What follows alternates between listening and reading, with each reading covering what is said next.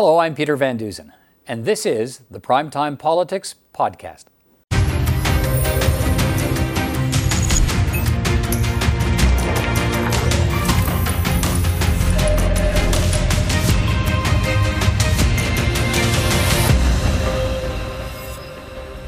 On Primetime Politics tonight, blood clot concerns lead the U.S. to recommend a pause of the Johnson & Johnson vaccine, just as Canada is set to receive its shipments of the single-dose vaccine.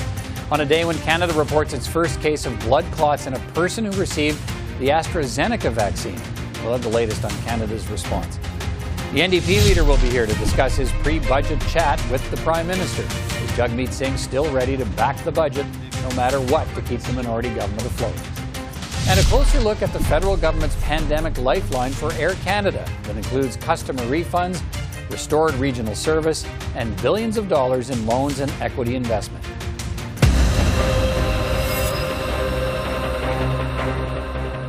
We'll begin tonight with concerns about the side effects of a second COVID-19 vaccine. First, it was blood clots linked to the AstraZeneca vaccine, and in fact, Health Canada today reported the first case in Canada of a person who received the AstraZeneca vaccine suffering now from blood clots. That woman from Quebec is recovering at home. And now concerns about blood clots linked to the single-dose Johnson & Johnson vaccine. The U.S. Centers for Disease Control and the Food and Drug Administration in the States have ordered a pause in the use of the Johnson & Johnson product in the U.S. after 6 women there developed severe stroke-like illnesses because of blood clots in the brain. The women were between the ages of 18 and 48 years old, and the symptoms developed 6 to 13 days after vaccination. One of the women died. So far, nearly 7 million doses of the J&J have been administered in the United States, so these dangerous side effects clearly very rare. So what about Canada? This country is set to receive the first shipments of Johnson & Johnson at the end of April. Today, federal health officials announced they will be subjecting the vaccine to more investigation, but the Prime Minister said Canada has no plans to cancel its purchase of the Johnson & Johnson vaccine, at least not yet. We are still on track to receiving our first shipment of the Johnson & Johnson Janssen vaccine by the end of this month. But obviously, we're following closely developments in the United States, and we can assure everyone that Health Canada will, every step of the way, put the health of Canadians first and foremost in any decisions we make around distributing vaccines. But it also goes to highlight that it was important that we signed deals with a large range of potential vaccine makers because we didn't know which ones would be most effective, which ones would arrive early. That's why Canadians are well served, and even without the Johnson & Johnson vaccine, we are going to be receiving over 44 million doses by the end of June.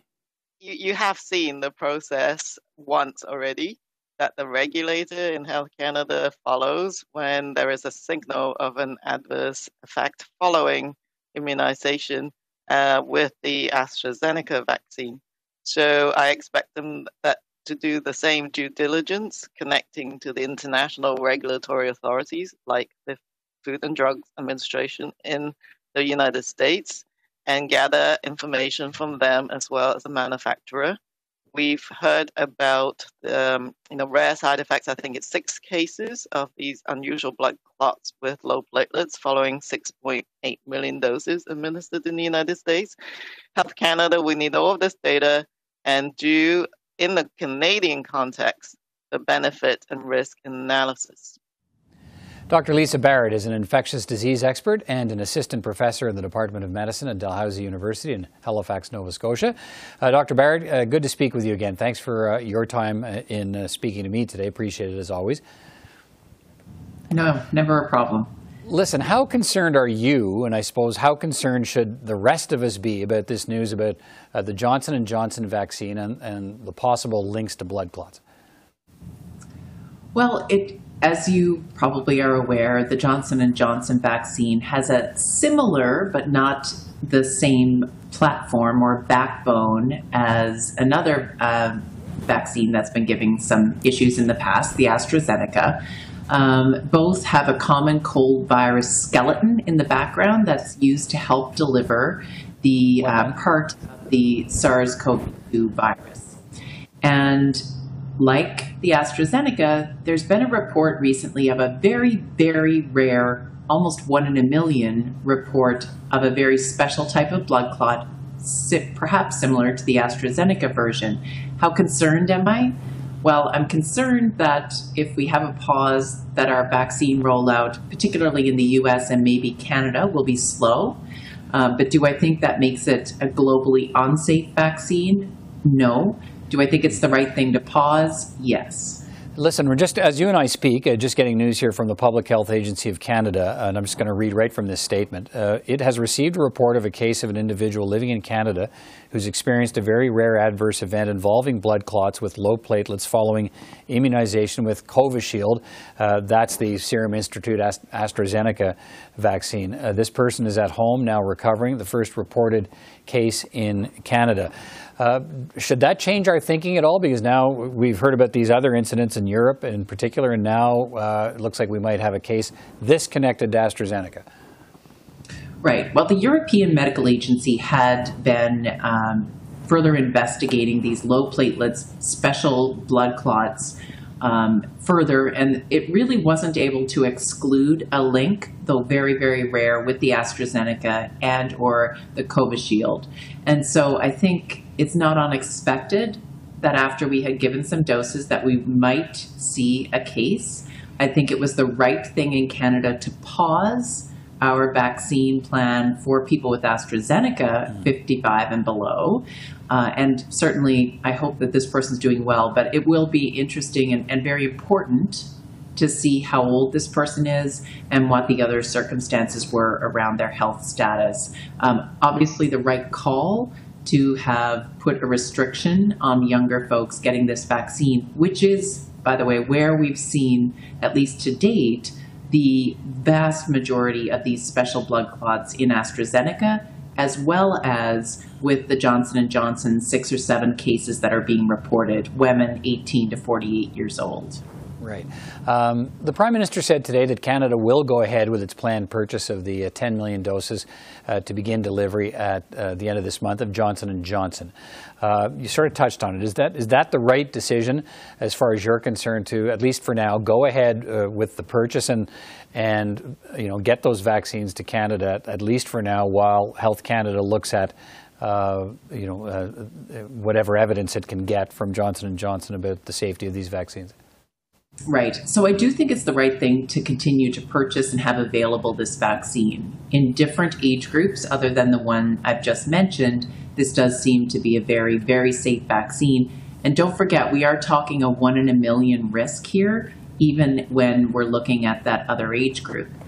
The thing is, it really is very important for vaccines to be entirely safe.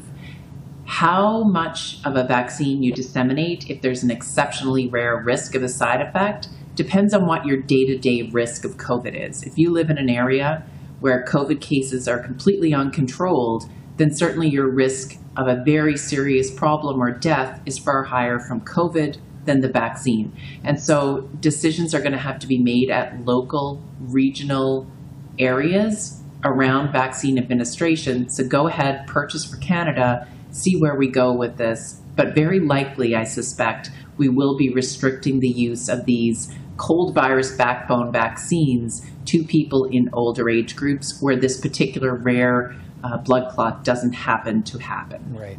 So we know that Health Canada is on an ongoing basis reviewing the AstraZeneca information. Now, I guess that process takes on a little bit more significance now that we have this one case reported in Canada. But Health Canada has also asked Janssen, which is the pharmaceutical arm of Johnson & Johnson, to provide more data on the cases of potential blood clotting, and that will be analyzed, and our health experts here will decide whether it's safe. Can you give us a sense of what Health Canada might be looking at? Here you have these potential cases.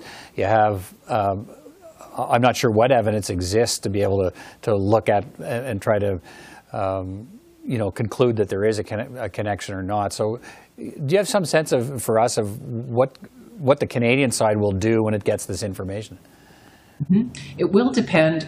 They will ask for a lot of information around who the patients are, what occurred, what the other medical conditions are that these folks have. There may be some underlying reason why some people are more susceptible than other people. For example, a history perhaps of blood clots or some particular autoimmune disease, a bad reaction in the past to some types of blood thinners like heparin may be a factor. And so they'll want to get all that information on the medical history of these folks, exact timing, as well as to make sure we know lot numbers and the exquisite detail, if it's available, around the vaccine administration.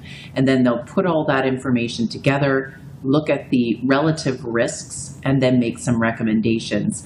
I think it's important for Canadians to remember that we also have other tools at the moment in our toolbox. And so a pause is not the complete failure of our vaccine program. It just changes the pace. Mm-hmm. And that also means that governments are going to have to be very, very proactive about keeping restrictions in place to prevent our case numbers getting worse as we move forward, particularly if the vaccine rollout may be a little slower. Let me pick up on that to finish our conversation today. We're seeing a third wave that is hitting parts of the country harder than other parts of the country and harder than any other time in the pandemic in some cases. A lot of Canadians are wondering, look, how did we let this happen? What are your thoughts on that? I think people had gotten very tired and governments got a little tired and people wanted to be hopeful a little more perhaps than we should have been. I think there are certain numbers in this pandemic that we now know are important. If we see community spread at a certain level, if we see the reproductive number of the virus at a certain level, and if we see the average case number over 7 days going up at a certain rate, we know that those are bad signs and things need to be definitively locked down, unfortunately, to stop spread until we have full vaccination. That didn't happen, and I do honestly think it is very insufficient to have different provinces with a different risk of death from COVID.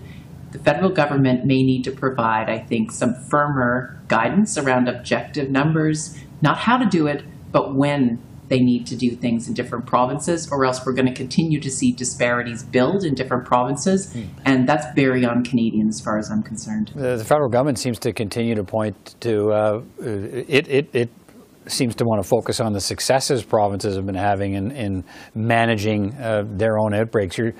You're saying that the evidence suggests that the federal government needs to be perhaps providing a little stricter or a little clearer guidance on expectations for keeping people safe.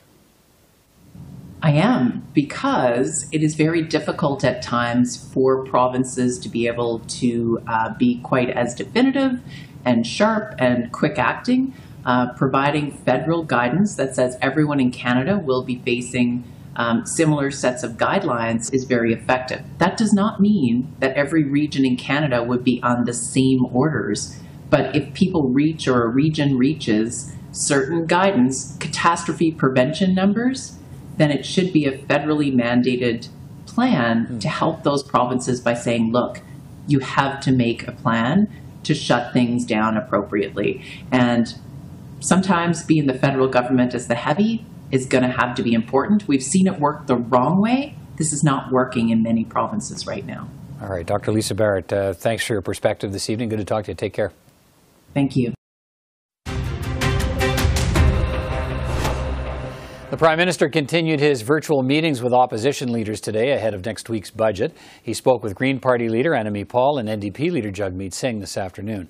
Prime Minister needs support of at least one of the major opposition parties to survive the budget confidence vote in the House of Commons. If not, we'll be into a snap federal election.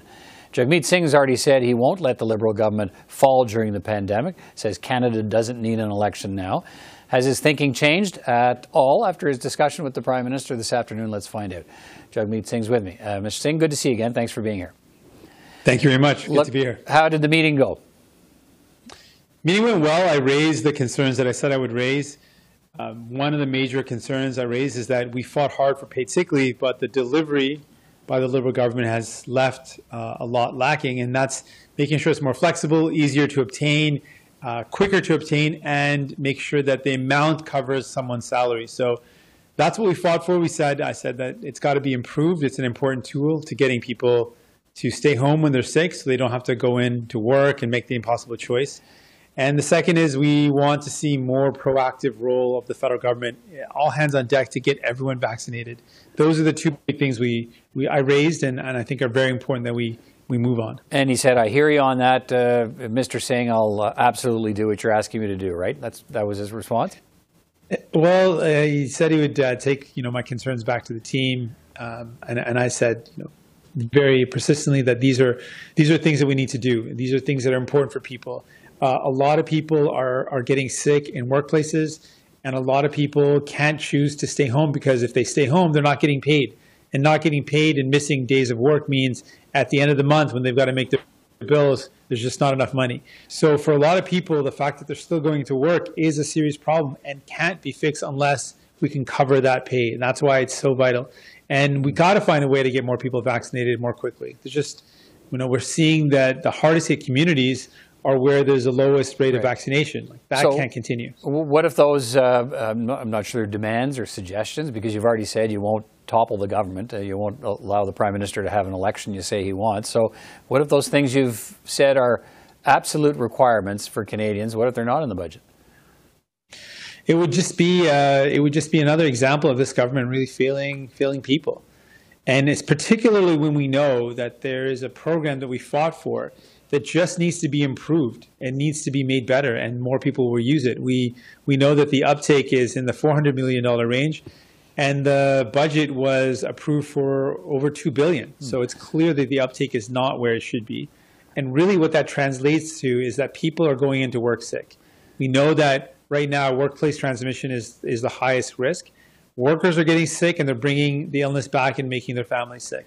And they can't make that impossible choice. They can't just say, I'm going to stay home if that means they're not going to get paid.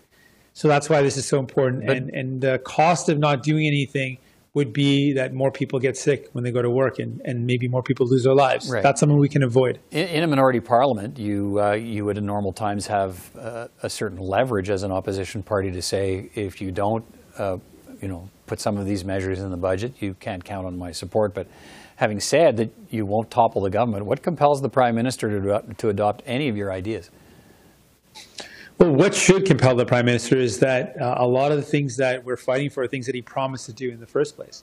He promised childcare, he promised pharmacare, and the Liberals have been promising these things for decades, and they've broken those promises. At the end of the day, him failing to do what I'm telling him to do is less important than the failure of following through on what he committed to people. And that should be the motivation, that he promised this to people, he campaigned on it, and he should then follow through on it. So I'm hoping that is the pressure. I also want to make it really clear, the Liberals have also signaled that they want an election. I'm not going to give them an excuse to go to an election.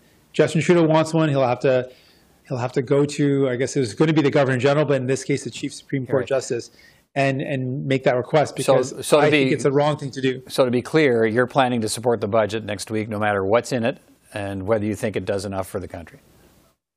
I'm planning to use my position to be responsible and not put this country into an election. I'm looking at the reality of the third wave, field hospitals being set up in Ontario, ICU units being overrun across Canada, the third wave spreading like wildfire across Canada. And in that context, I will not be in any way responsible for calling an election. I think that would be irresponsible to do.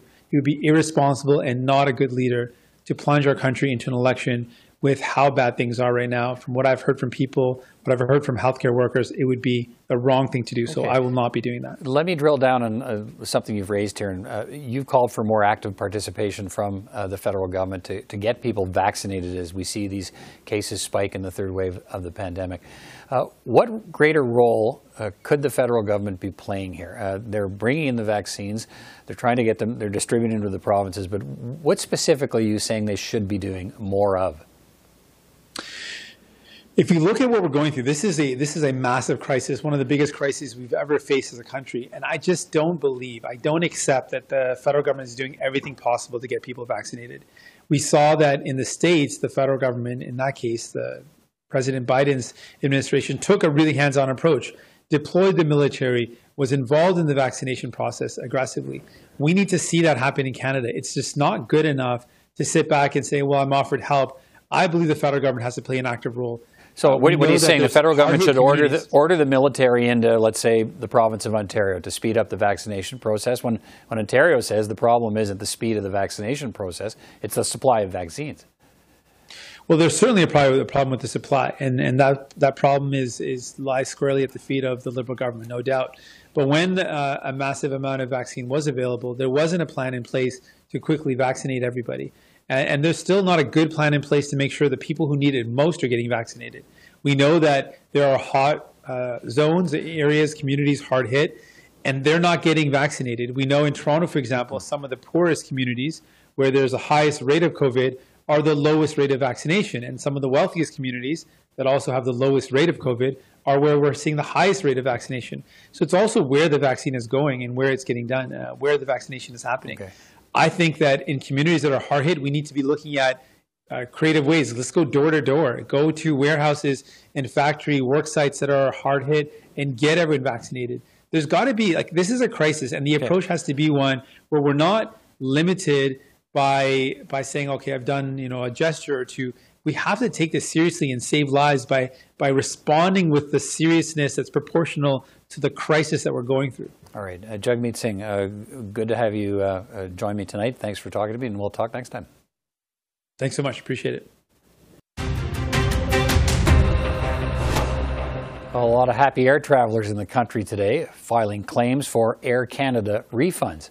That refund guarantee is part of a multi-billion-dollar rescue plan from the federal government that includes taking an equity stake in Air Canada. As part of the deal, Air Canada gets access to almost $6 billion in emergency financing. Some of that money will be used to help the airline repay more than $2 billion in refunds for prepaid fares. The federal government is also purchasing $500 million in Air Canada stock, giving the Government of Canada a stake now in the airline. Executive compensation, it'll be capped at $1 million, and regional routes canceled during the pandemic, they'll be restored. So this deal is a big boost for Air Canada, its customers and its workers, but what about Canada's other airlines? Where's the deal for them? Let's bring in John Graddick. He's the program coordinator in aviation management at McGill University in Montreal and a former commercial airline industry worker himself. Mr. Graddick, thanks for speaking with me today. Good to have you with us. We've known how bad things are for the airlines during the pandemic, and the airlines have let us all know that. So how significant is this rescue package for Air Canada? It is significant. I think Air Canada has been doing a lot of work to try to generate liquidity. They have done a lot of work in terms of taking your assets, selling owned assets, and then leasing them back to generate cash. So they had a significant cash portfolio already before this deal. And I think that Air Canada basically is looking at this additional liquidity as a way for them to stop this fire sale and to maintain enough cash to be able to catch up to the need for an efficient air service when travel does return. Okay, Air Canada and other airlines had been vocally opposed to the notion of giving the government an equity stake as part of any rescue package, but that's what's happened here. So what do you think changed? Oh, I think the leadership at Air Canada really changed back when Mr. Rovinescu decided to leave and Mr. Russo showed up. I think that Mr. Russo's been around the business a long time, knows Air Canada, knows its capabilities, and Mr. Rovinescu did in fact draw last summer when he said under no circumstances would Air Canada consider an equity investment for meeting any of the conditions that the government had put forward. So, with a change in leadership, a new transport minister and Mr. Sabia picking up the portfolio, I think that we saw a very, very different mindset at Air Canada.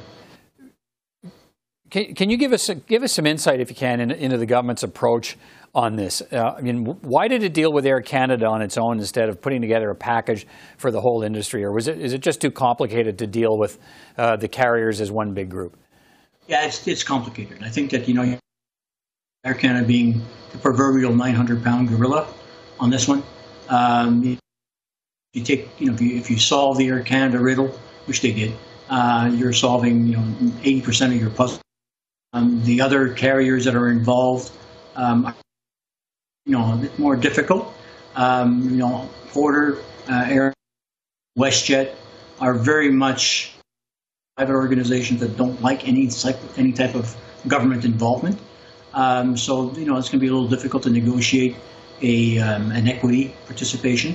And I think with Air Transat, any loan that you give to Air Transat is going to have to be really well secured, because that's something that's going to be required of Mr. Savia, saying, I want to protect my loans and I want to make sure you can repay it. So, each one of the deals that they're going to cut from now on in is going to get a bit more complicated.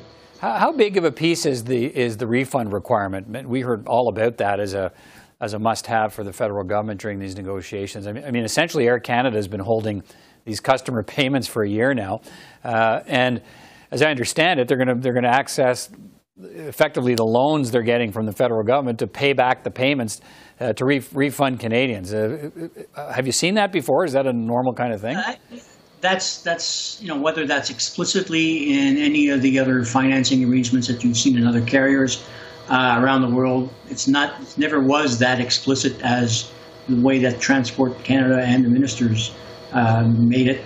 I think most of the other carriers around the world knew that in order for them to get any money, they have to, clear the decks when it comes to refunds. Air Canada was very much a stickler on this one. They used the Canadian Transportation Agency oil in this one, and basically said the CTA says it's okay for us to issue vouchers instead of cash refunds. We'll do that. We'll issue those vouchers. So that's what's happening now. I think as part of this deal that the money that is 1.4 billion, I believe, that's being earmarked for refunds, is that the total amount owing? Probably less than 60% of what's owing. So Air Canada is going to throw in some cash. Federal government's going to throw in some cash, and that should solve the refund issue. Yeah, I think we lost it for a second there. I think the total amount owing, is somewhere around 2.3 billion. And and incidentally, Air Canada announced that any Canadians who believe they have a refund coming from the airline can go online now, starting today, and make that claim. I've already been in line. I'm okay. Oh, there you go. All right, that's good to know. I'll let you know how I do. Yeah, let us know. We'll be back to say whether it's really working or not. Look, WestJet has been talking as if it doesn't really need any help from the government, that market conditions are starting to improve. It's ready to reinstate routes and service. Is there any doubt that WestJet's going to end up, needing some sort of deal from the government, that's going to get negotiated? Yeah, it's WestJet's been pretty vocal about it, saying, we don't really need this, and we're just going to keep, everything going away. Stating services, we're doing refunds, so we don't really need government cash to do any of that. We're doing it on our own. But if the government does make an offer saying, here's some money that has got some very attractive commercial rates to it, 1% interest, that might just generate some interest on the part of WestJet.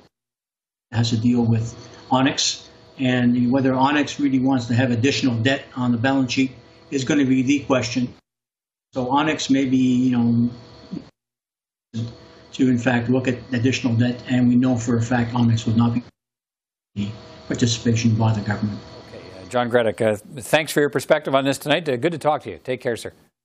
Thanks a lot. Take care. That's all the time we have for this edition of Primetime Politics. From all of us here at CPAC, I'm Peter Van Dusen. Thanks for watching.